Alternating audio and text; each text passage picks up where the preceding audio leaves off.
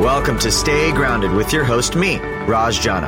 I'm the founder of Java Press Coffee Company, and my life changed after my mentor died with 3 months left until retirement. That experience inspired me to start a personal journey to discover how we can all live a purpose-driven and meaningful life starting today.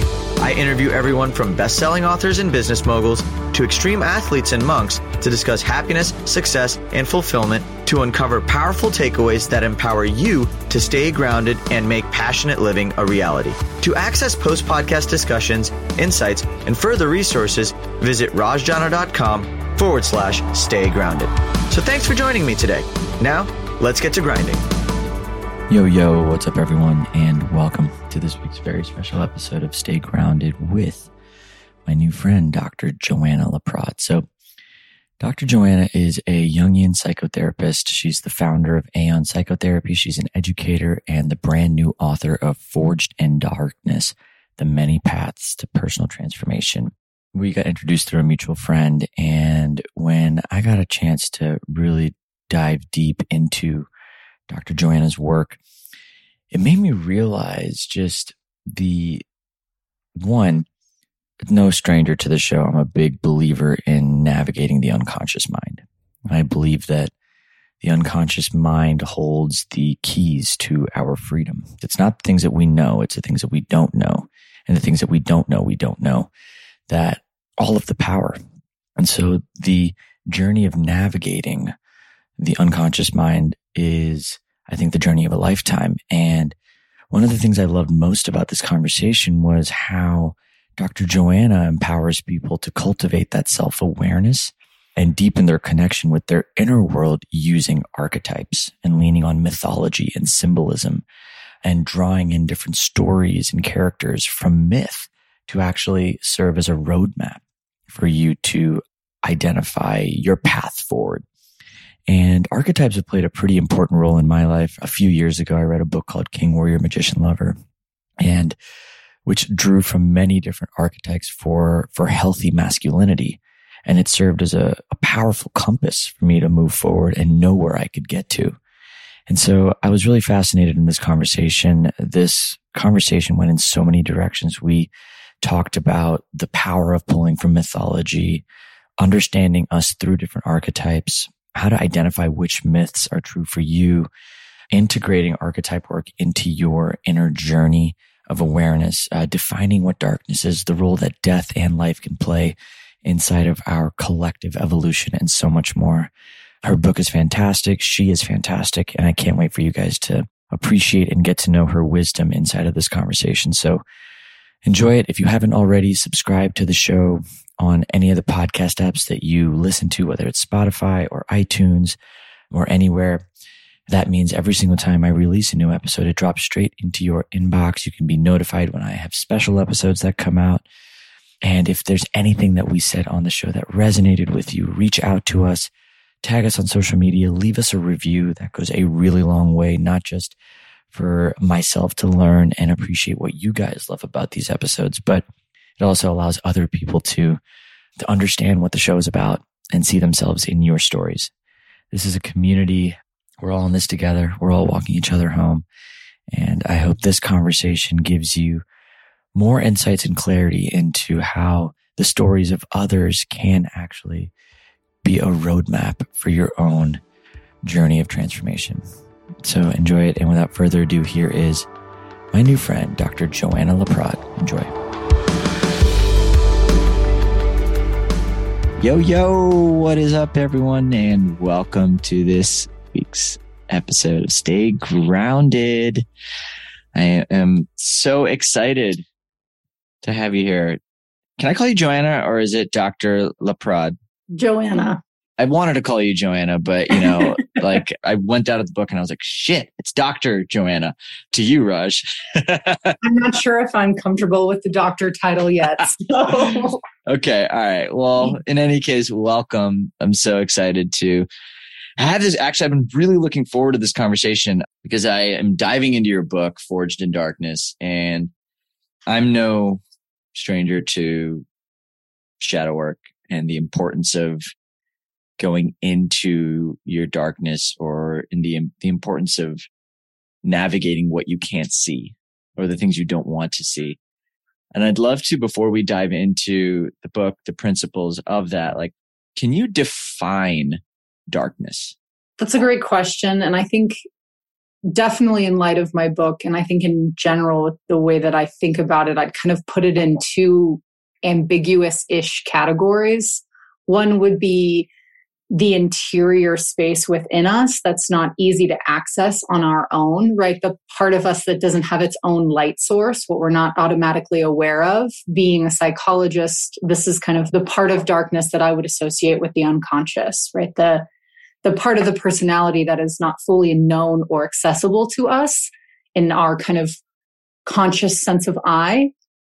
And that part of us has really scary parts in us, really unfamiliar parts in us. It has, the treasure so hard to attain, which is ultimately who we truly are.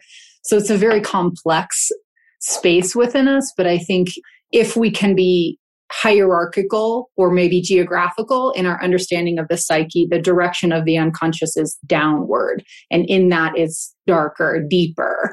And the other category I would put it in is kind of a general way that I kind of am trying to image and capture the human experience of suffering, of pain, of the moments in life that make us lose our footing and we find ourselves without our normal orientations of light and suddenly in a place that's unfamiliar and dark and scary. And that gambit for people is so complex and so enormous. And I think darkness is the kind of term I'm trying to give to these underworld experiences, these experiences within ourselves, but also just what life can offer us, that it can be really excruciating. Yeah, I love that. Actually, and I love that it's broken out both into like the very real or the reality that life does have highs and lows. Yeah. We are going to lose people we love. Yeah. We are going to experience failure. We are going to experience heartbreak. Like there are elements to life that no matter how successful we get, how healthy we get, like you can't escape that eventual darkness. And so, and then what I'm hearing even in this, like it's almost like when we say darkness, it's not necessarily that they're even dark. It's just that it's almost like our relationship to it is what we get to examine. Yeah, 100%. 100%. Because it's like if something is not turned towards, it has a quality of darkness, right? You can't see it. How much in us, how much in our lives, how much in our psychological experience are these things that we spend lifetimes and enormous amounts of energy not looking at. Feeling is, if I feel that, it'll overwhelm me. Or if I face that, I won't be myself anymore. Or whatever it is. And we push with so much vigor this kind of current of the other, as you're pointing to, kind of sphere of life away from us. And how often, right, in our own journeys, when you've spent, whatever it is, 15 years running from that grizzly bear, that you finally turn and face it. And it's like, wanted tea with you all along. That it's not always that something is so horrific, so consuming, so terrible, but more that it is unfamiliar and that we're afraid to look at it. And unfamiliar, I would also just kind of add uncomfortable. Totally, 100%.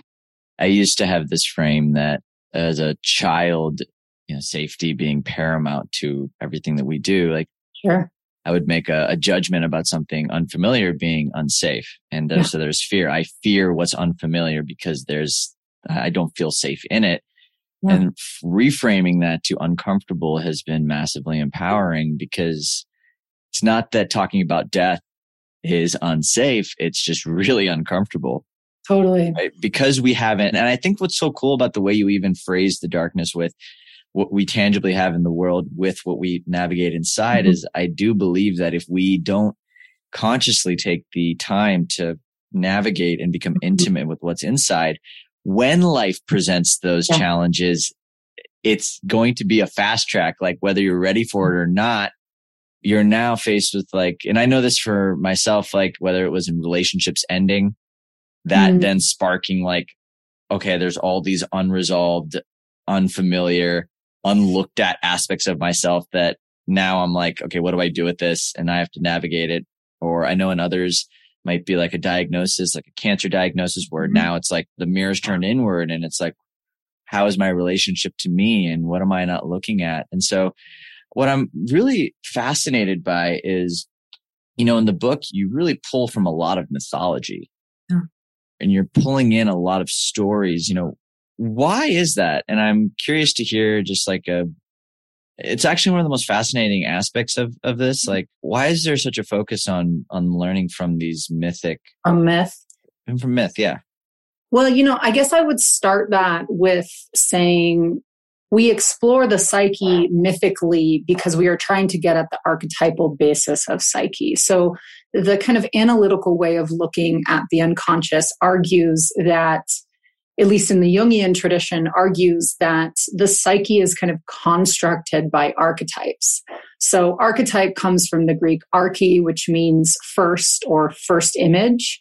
And the way that I imagine an archetype is almost if we have a vessel, right? That there's a pre-existent form or structure to certain ways that we think, that we see repeated outside of history, outside of time, outside of geography, right? The same ideas, the same human ideas kind of repeat ourselves, right? Love, mother, war, loss, the underworld, death, right? These things that have the human psyche has always been in relationship with. Those are the vessels, right? Those are the archetypes.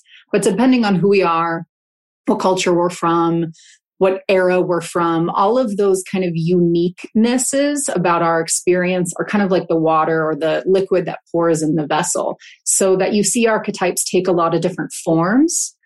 Just like my relationship and image of mother is different than your relationship and image of mother. But on a basis, right, when we talk about mother, we are talking about that kind of nurturing, containing, whole making, potentially devouring energy of kind of giving life. And my association and images of it will be different, right? And so one of the kind of rich and powerful ways that we see archetypes expressed is in our mythologies. Right? That we see all different mythic traditions kind of talk about the same archetypes, right? How many figures are there in Greek mythology? The trickster, the kind of playful energy is Hermes. In Norse mythology, it's Loki. In Native American mythology, it's the coyote or sometimes the spider, right? That we have different images for these kind of truths, but we are saying in those stories, right, that there is something in the human psyche about kind of a trickster energy that moves and changes us through kind of the randomness in life that we can't predict and sometimes we don't like. And so a mythic approach is kind of tapping into these deep stories that have always guided and given form to the way the human imagination and the human experience expresses. And I think there's something, especially in the modern era, about myth that has become super enchanting, that we're so anemic for tradition and symbolism and story that oftentimes I feel like I tell a myth to somebody and it's like water on parched earth, where people just know that it's true, right? They know that this story is about something that is timeless, that has been repeated, that is something they too are connected to. And a part of the psyche that we don't really tend as moderns reaches out and is like, oh yeah, that's me, right? I know the drama of life and death. I know that death creates rebirth. I know that the underworld, the shadow is a thing, but I also know that there's hope and divine energy in the world, right? These big mythic themes kind of give really a lot of substance and a lot of journeying for us. And so I think one of the things I'm trying to encourage in my book is this more imaginative and symbolic way of looking at ourselves so that we can kind of tap into these stories that have guided the human imagination, mind, and soul for eons. And that's really grounding, I think, for the kind of disconnected, individualized journey that much of us are kind of, whether we want to or not, being forced to be upon. I could listen to you talk for hours. Like, you're so good at, and that was brilliant. And I really appreciated hearing that perspective, because I think I didn't connect myth to, like, when you said Native American and the animals. Mm-hmm. Like, I'm a big at least at one point in my journey, spirit animals were a massive aspect. And I've had spiritual experiences where I would meet animals and I would see them and then I would like go and try and explore what those animals meant. And like that would guide my journey. It would actually inform either a quality that I was trying to cultivate within myself. But last year, 2 years ago, I got out of a really long, a 9-year relationship, and I was going through this massive inner exploration. And at that time, I had met a mentor who was guiding me on a rite of passage. Like he was a spiritual mentor and he really guided me on a rite of passage. And as I was going through that journey, I was starting to see this evolution from going from like a prince to a king. Yeah, a very mythic story. Very mythic story. And then I realized, I don't know if you've actually heard of the book King, Warrior, Magician, Lover. I haven't. So it's a book that's based on Carl Jung's teachings, and it's all about like the masculine archetypes. So like they distilled down the masculine archetypes to like the king, the warrior, the magician, and the lover. And it's like every boy follows this archetype through culture. And so that was guiding a lot for me. And I didn't connect it. I don't know why I didn't connect it to what you're speaking. Cause like there was something when I was reading through and I was seeing all the different gods, right? So the premise is really how do you go about, I guess, finding the myths that are true to you in a world where there's so many?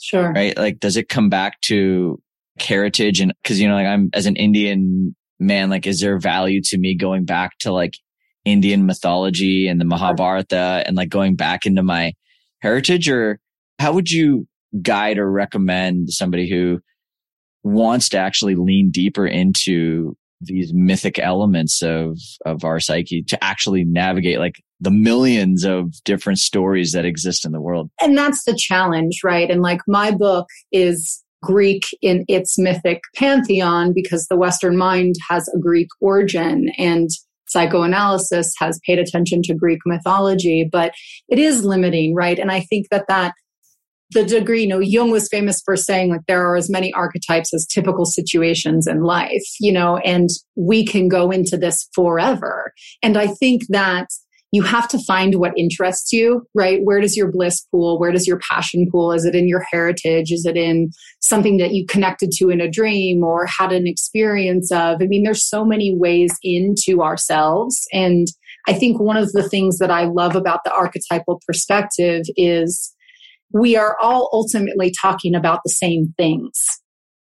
Like maybe potentially a little edgy, but is religion not all talking about kind of the omniscient one that is the ordering energy of wholeness in the world? But we have so many different images of it, right? And you could spend a lifetime wrestling through all those different images. And you can also get to the archetypal basis and start having conversations where you're like, wow, we're actually talking about the same thing. What is your way into that thing? What is my way into that thing? And I did it last week. I did this interview with a friend of mine who's a very talented and like celebrated Ashtanga yoga teacher. And we talked about like the yoga mudras and as related to shadow and the unconscious. And it's the same, as is neurobiology and our study to try to make us comfortable in uncomfortable things. I'm doing that from the psyche. She's doing that from the vessel of the body. Neuroscience is looking in through whatever their devices of examination are called. But, we're all talking about the same thing. And I think we live in a very compartmentalized world, and looking at things from an archetypal way is a really rich way to breed much more connection than separation. It's so interesting. I grew up Hindu. I used to go to Hindu schools and like learn about Hindu mythology, which the Hindus have a very rich, similar to the Greeks. Like there's just a very like one God, many faces for everything. And for a while, I stopped being religious and I kind of stepped away from it, and because it was very disconnected to religion. And then as I started going down my personal healing path and I started learning to go deeper within myself, I found myself coming back from a different path of actually learning to connect with myself first. Yeah. And then when I connected with myself first and I met other people, it's almost like we were able to connect Yeah. Even though we come from different paths, like it started with self. And I think this is for me, parts therapy has been a really powerful tool that I've used, getting to know my inner child, getting to know different aspects of me. And it's almost like the more I get to know my own pain, the more I can actually connect, regardless of the story, regardless of the archetype, regardless of the tool, I can connect to another person's journey. You said it beautifully, like it's the energy of the archetype, it's the energy of the journey, like that hero's journey. It's like we're all on it in some way, shape, or form. In the words of the late Ram Dass, like we're all just walking each other home. We're just at different parts of home. Like I just might be over here, you might be over there. Like I guess like in your own journey, like how did you get so interested in the underworld? And I'm curious what mythic archetypes really resonated with you, or at least I know probably at different parts of the journey, but if there's any one application of you drawing from mythology to help you break through something in your own life, I'd love to hear it.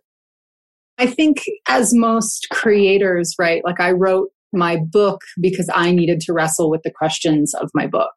And my book, I guess I'll try to give a little book speech and then tell you why. But this book is about the underworld journey, right? And our relationship with that experience of darkness. And one of the things I write about is in our culture nowadays, we are taught to underworld in one way. We are, and all of those qualities kind of pool around the Greek hero Hercules. We are told to be strong, to be willfully victorious. We have to do it quickly. We need to do it fast. We have to look good. We have to use our muscle and use our courage, and we have to be unaffected by what's happened.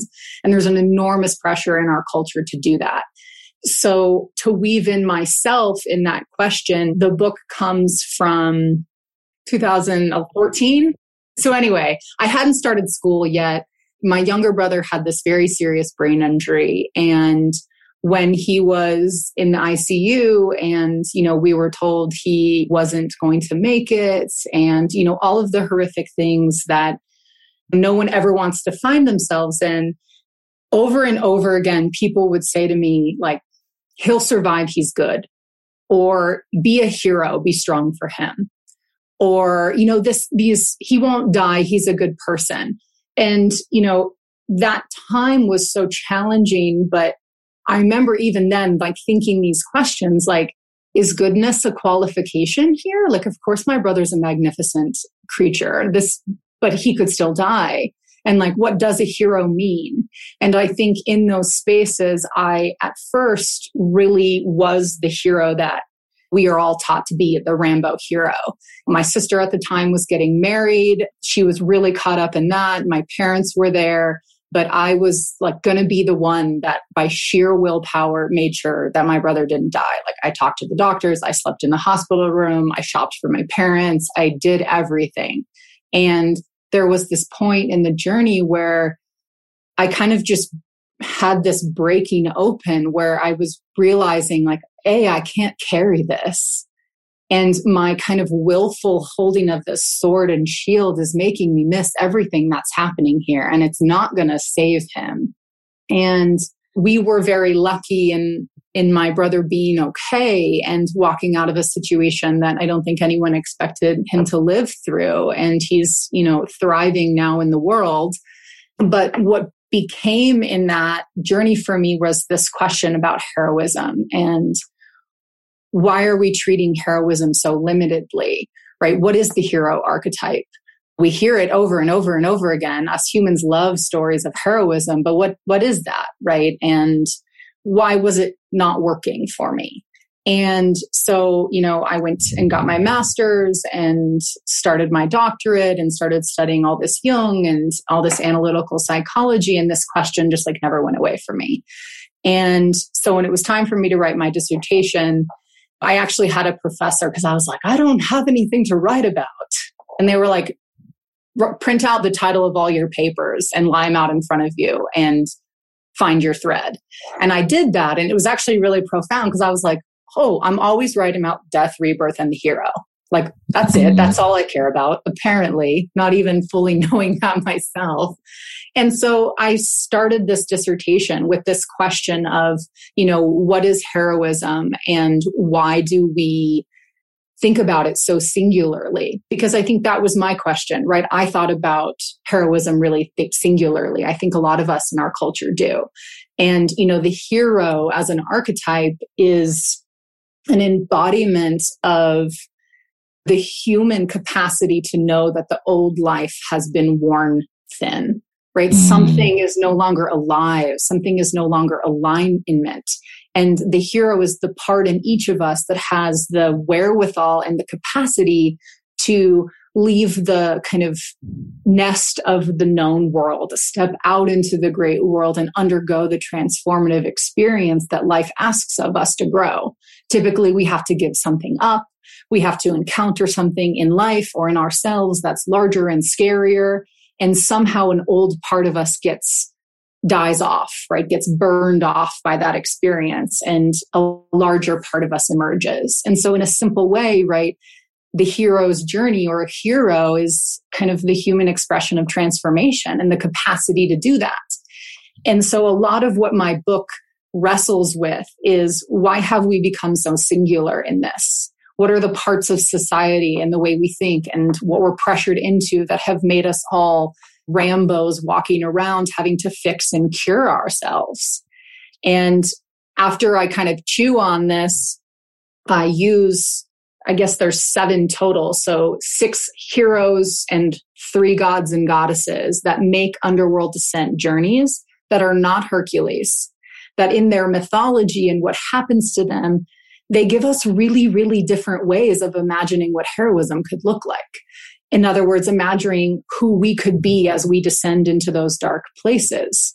What qualities make up a hero's journey that aren't, valor and strength and willpower. So that's kind of the effort in the book, is to give readers and people the idea that we need more ways to go into darkness, because it's going to be here in our life. We don't get a choice. And sometimes we need to be that Hercules figure. And sometimes there are things in life that can't be beaten with a sword. And so how do you engage that incredible archetypal energy of change in your way?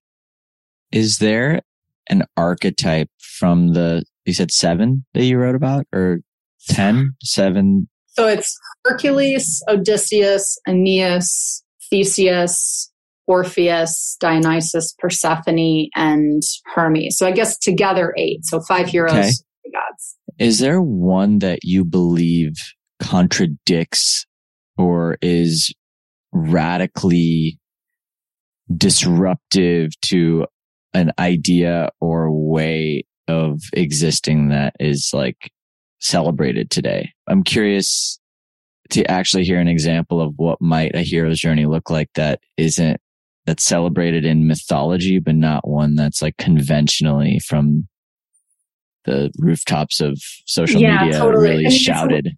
It's a wonderful question, and it makes me just want to talk about all the heroes and gods. 2 stand out for me. The first one is Orpheus. So Orpheus is a poet, and he is an incredible musician, which is his kind of great gift.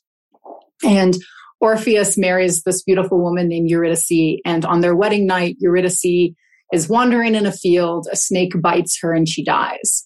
And Orpheus is so distraught by this loss that he decides to brave the great underworld and go in and grab her and return her to life. And so Orpheus does so, and he goes into the underworld, and where Hercules comes in with his muscle and his sword, Orpheus comes in with his lyre, and he starts singing of his great pain. And he sings about how he can't survive without Eurydice and how much he loves her, and he cries and he laments, and the entire underworld stops to listen to his songs. And he gets to Persephone and Hades, and he tells them of his great lamentation, and he says, "Take me instead, and all I need is this, bring her back, etc., etc." And Persephone says, "Fine, you can bring her back, but the condition is that you can't glance at her, you can't look back until you reach the surface." So Orpheus heads back up to the surface and of course cannot trust that I think Persephone specifically says, trust that she will follow your song. And of course, near the surface, he feels so doubtful that Eurydice is there that he looks back and there she is. And of course, she slips back into the depths and he can't reclaim her. And I think there's a few things in that. I mean, there's a ton. And if you were to read the chapter, I unpack Orpheus, but like specific to your question, the Orphic hero is a vulnerable hero, right? His courage is not from strength, but more the origin of the word courage comes from the Latin cor, which means courage. It means heart.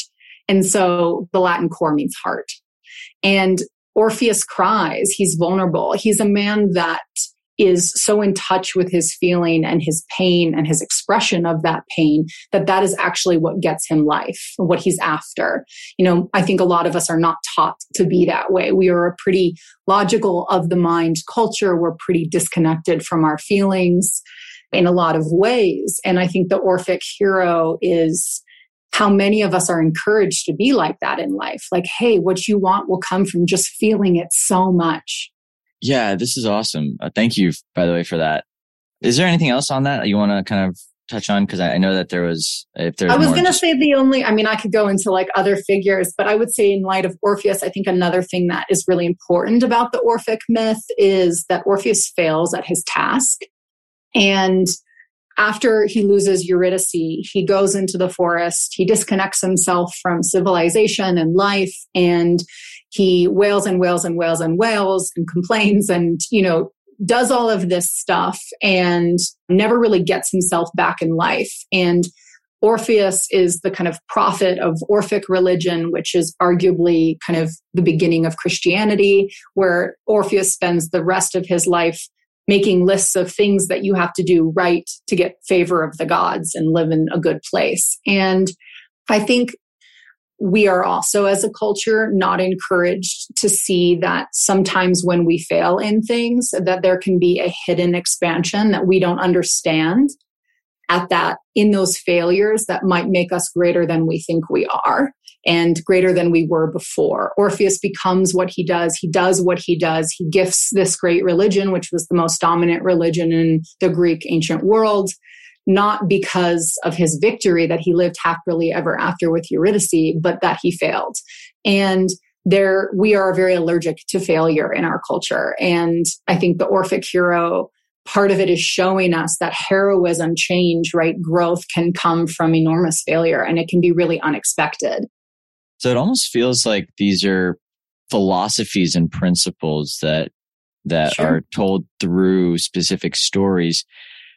So if I were going through, let's say, like a difficult experience in life, right? And I stumbled into this story, how might I actually when it pertains to doing the inner work and bringing it home and taking this, like, how do you, I guess, teach or instruct people to sort of integrate, mythology and archetypes with doing the inner work and exploring what's present and navigating what might be happening? Like, how do you actually connect the dots? It's a really good question. And I don't have like the most satisfying answer for it, but I argue that this book is about self-awareness, not self-help. And why I say it's not the most satisfying answer is that there is not a step. There is not a clean, 1, 2, 3 that will get you into a different place in your suffering, right? It's about noticing these things. And with an archetype, right, we behold its energy. With the unconscious, we let it happen to us.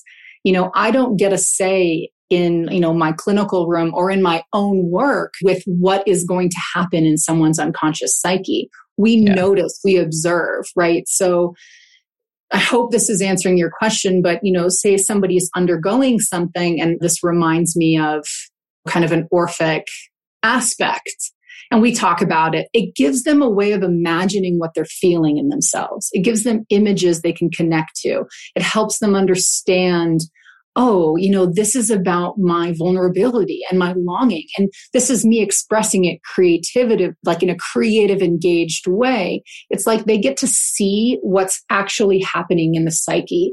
And then what do we do with that?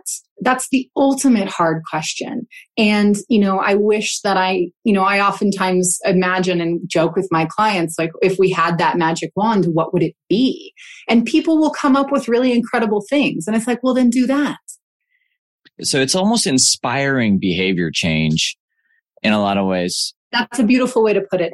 You're noticing what is present in yourself. You're noticing what archetype is active in the field within you.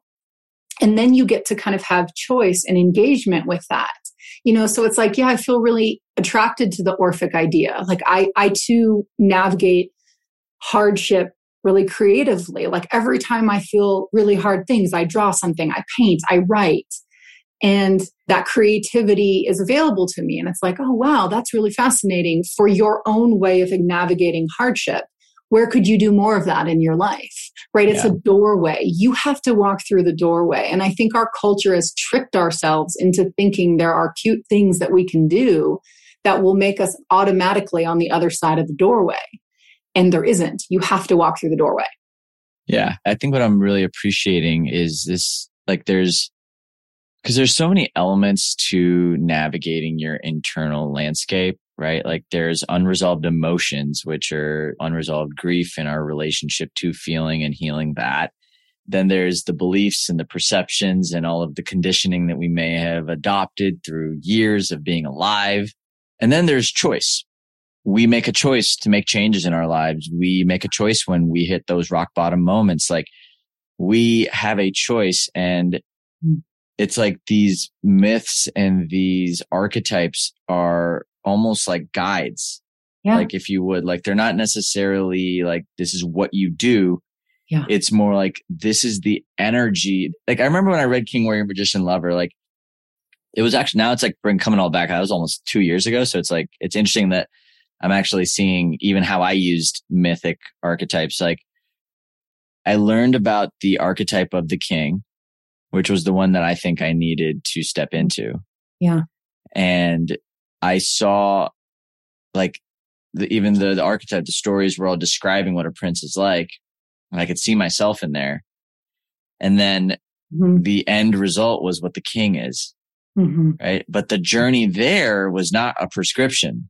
Exactly. The journey there, like there were tales, and this is what different cultures have done. These are the rite of passages that are present, and go figure it out on your own.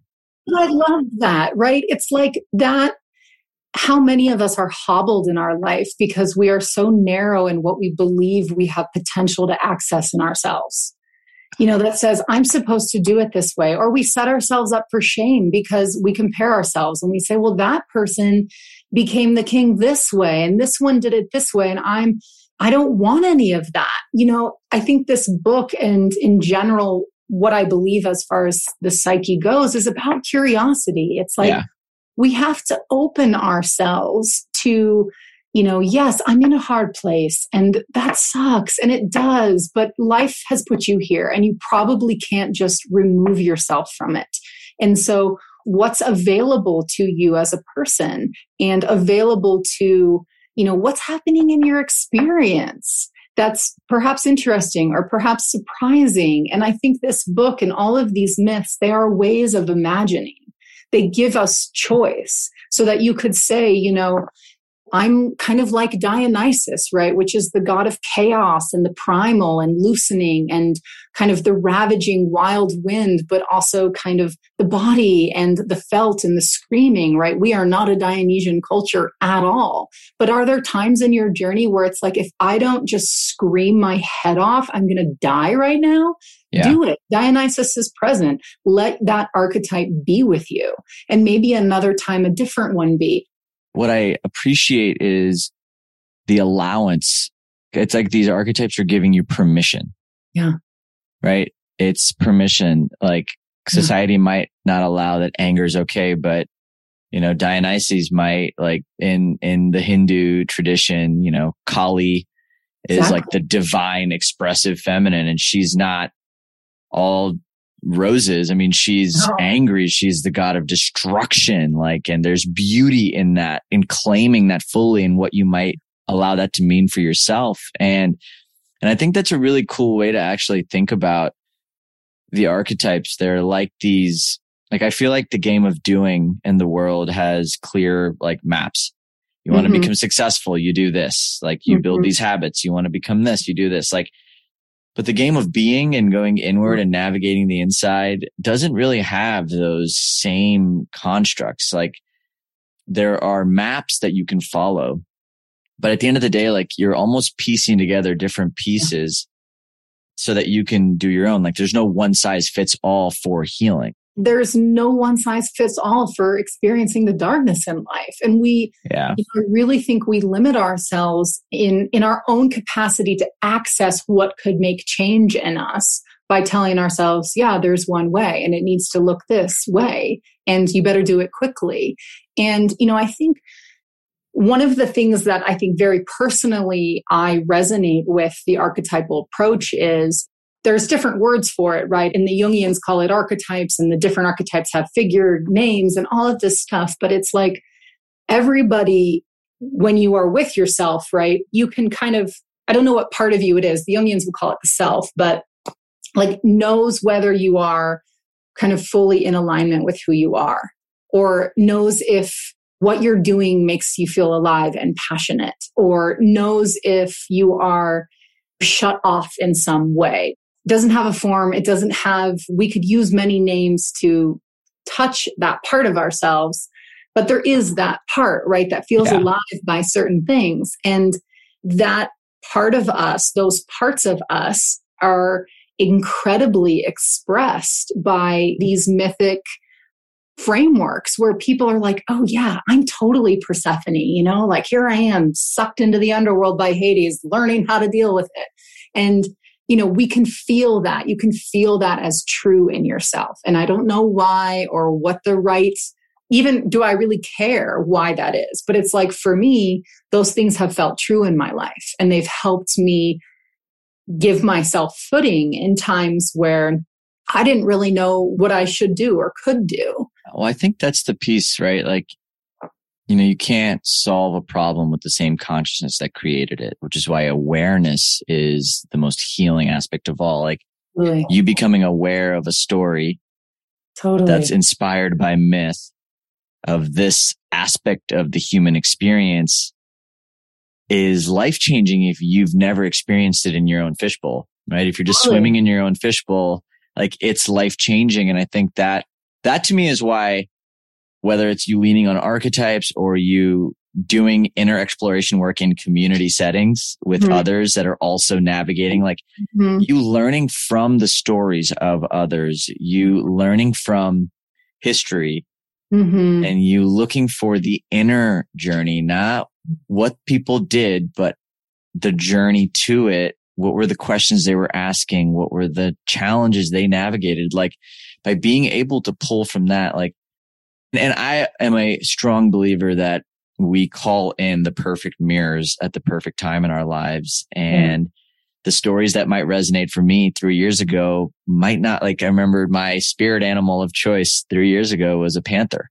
And if I really connected to that right now, like, do I feel like I'm harboring panther vibes? Probably not. I don't know. Like, it's like, I feel like I've evolved because, and that archetype, that spirit guide served a purpose, and it gave me courage. It gave me strength. It gave me something to fall back on when I needed it. And I think that's how we can lean into this work. And I think that's what I just love most about you. You're lovely, by the way. Like you're so brilliant, and I love how articulate you are. And it shows actually, I mean, that's definitely a function of you knowing this and living it. Sure. And I so appreciate it. I can't wait to finish the book.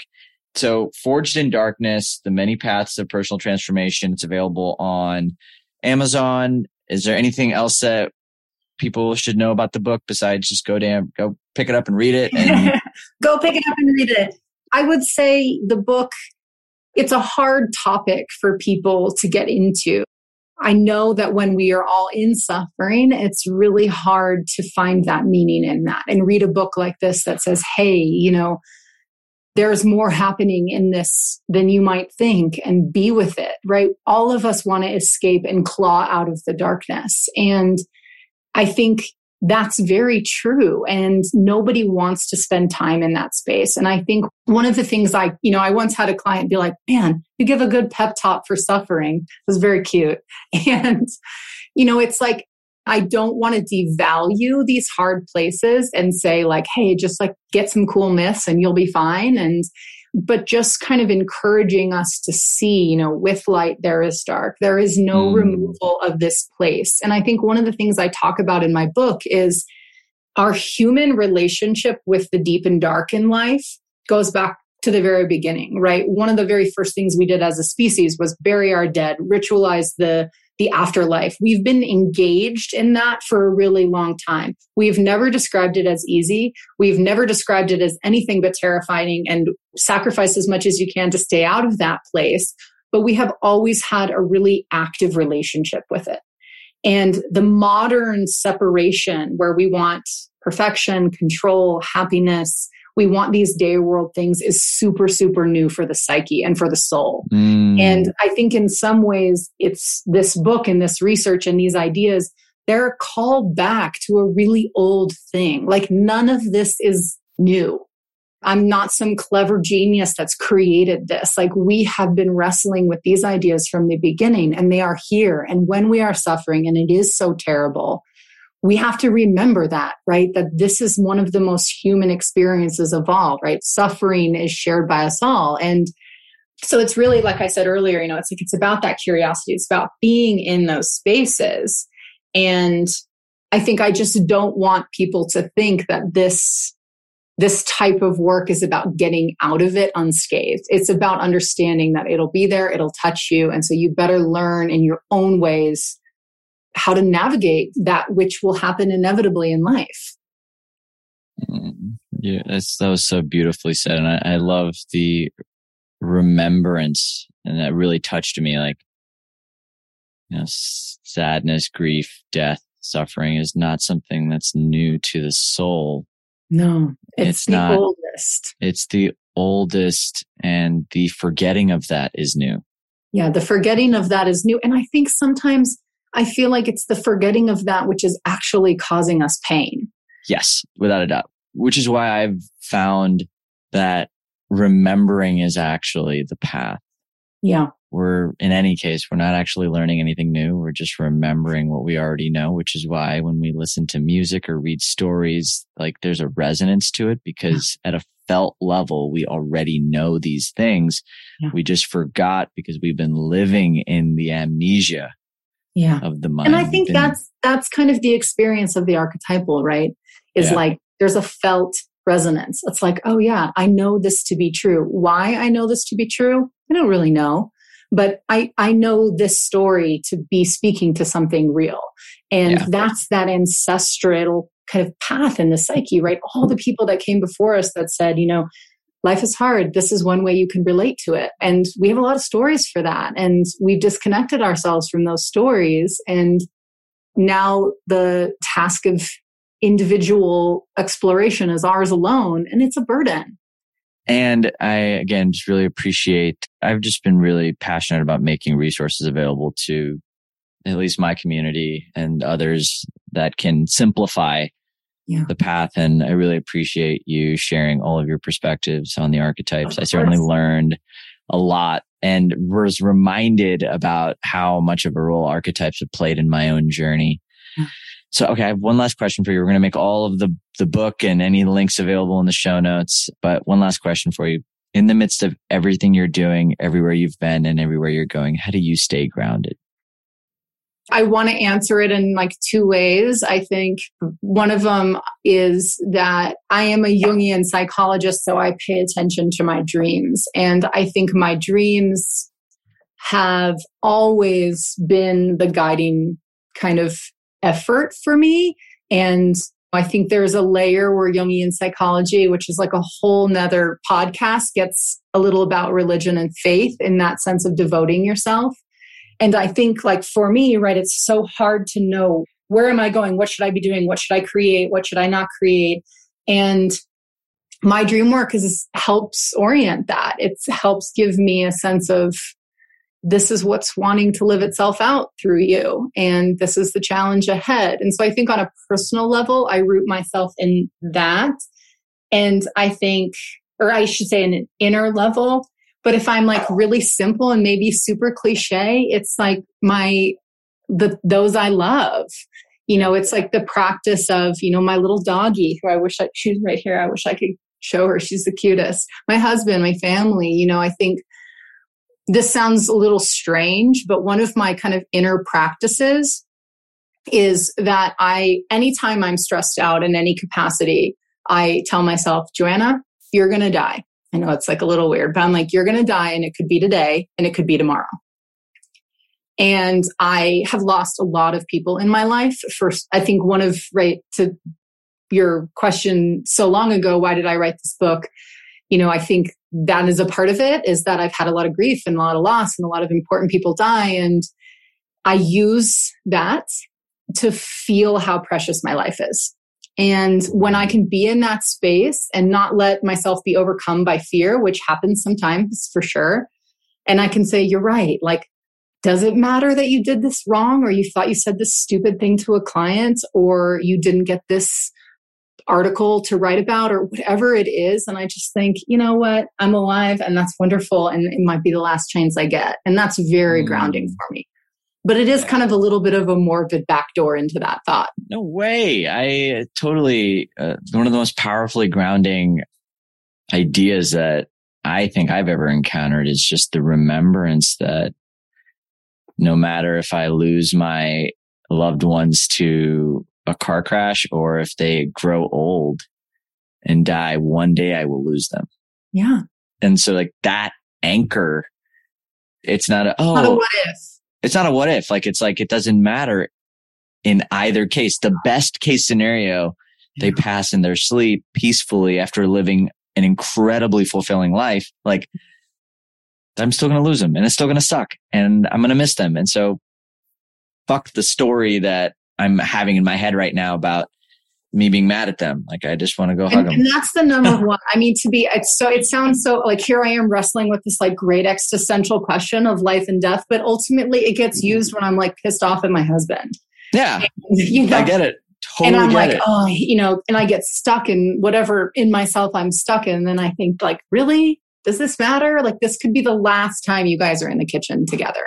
And sometimes I'm like, then it'll be the last, and I hate you anyway, right? I have that human side, but most of the time it anchors me in reality. And it's like, you know what? That's not important to me. And I'm not actually mad at this. I'm mad at something in myself or whatever. We can come back to it later. Or it was just the laundry that you left on the ground again, whatever it is. It's like life can teach you, or death can teach you how to live. And because I've lost as many people in my life as I have, I think one of the ways I make meaning out of that in myself is I kind of imagine it as their sacrifice, if we can think about it that way, their loss in life has given me the opportunity to live my life more fully, and I don't want to waste that.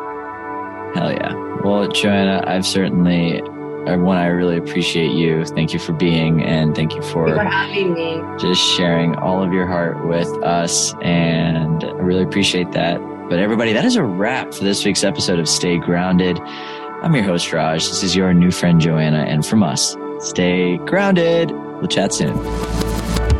Thanks for joining us today on this episode of Stay Grounded. I hope you found this interview helpful as you create your own ways to live an extraordinary life. For more resources and support, please visit www.rajjana.com/Stay Grounded to join the official Stay Grounded Facebook group, a place where aspiring life enthusiasts can connect and ignite passion for life together. My hope is that the positivity, content, resources, and support in this group will resonate with you on a deeper level. That what you hear in our podcast, read in our thoughtful posts, or learn in our courses will empower you to live with intention, uncover true purpose, and challenge the internal dialogues that stop you from being who you really want to be in your life. Again, thanks so much for joining us. Stay grounded.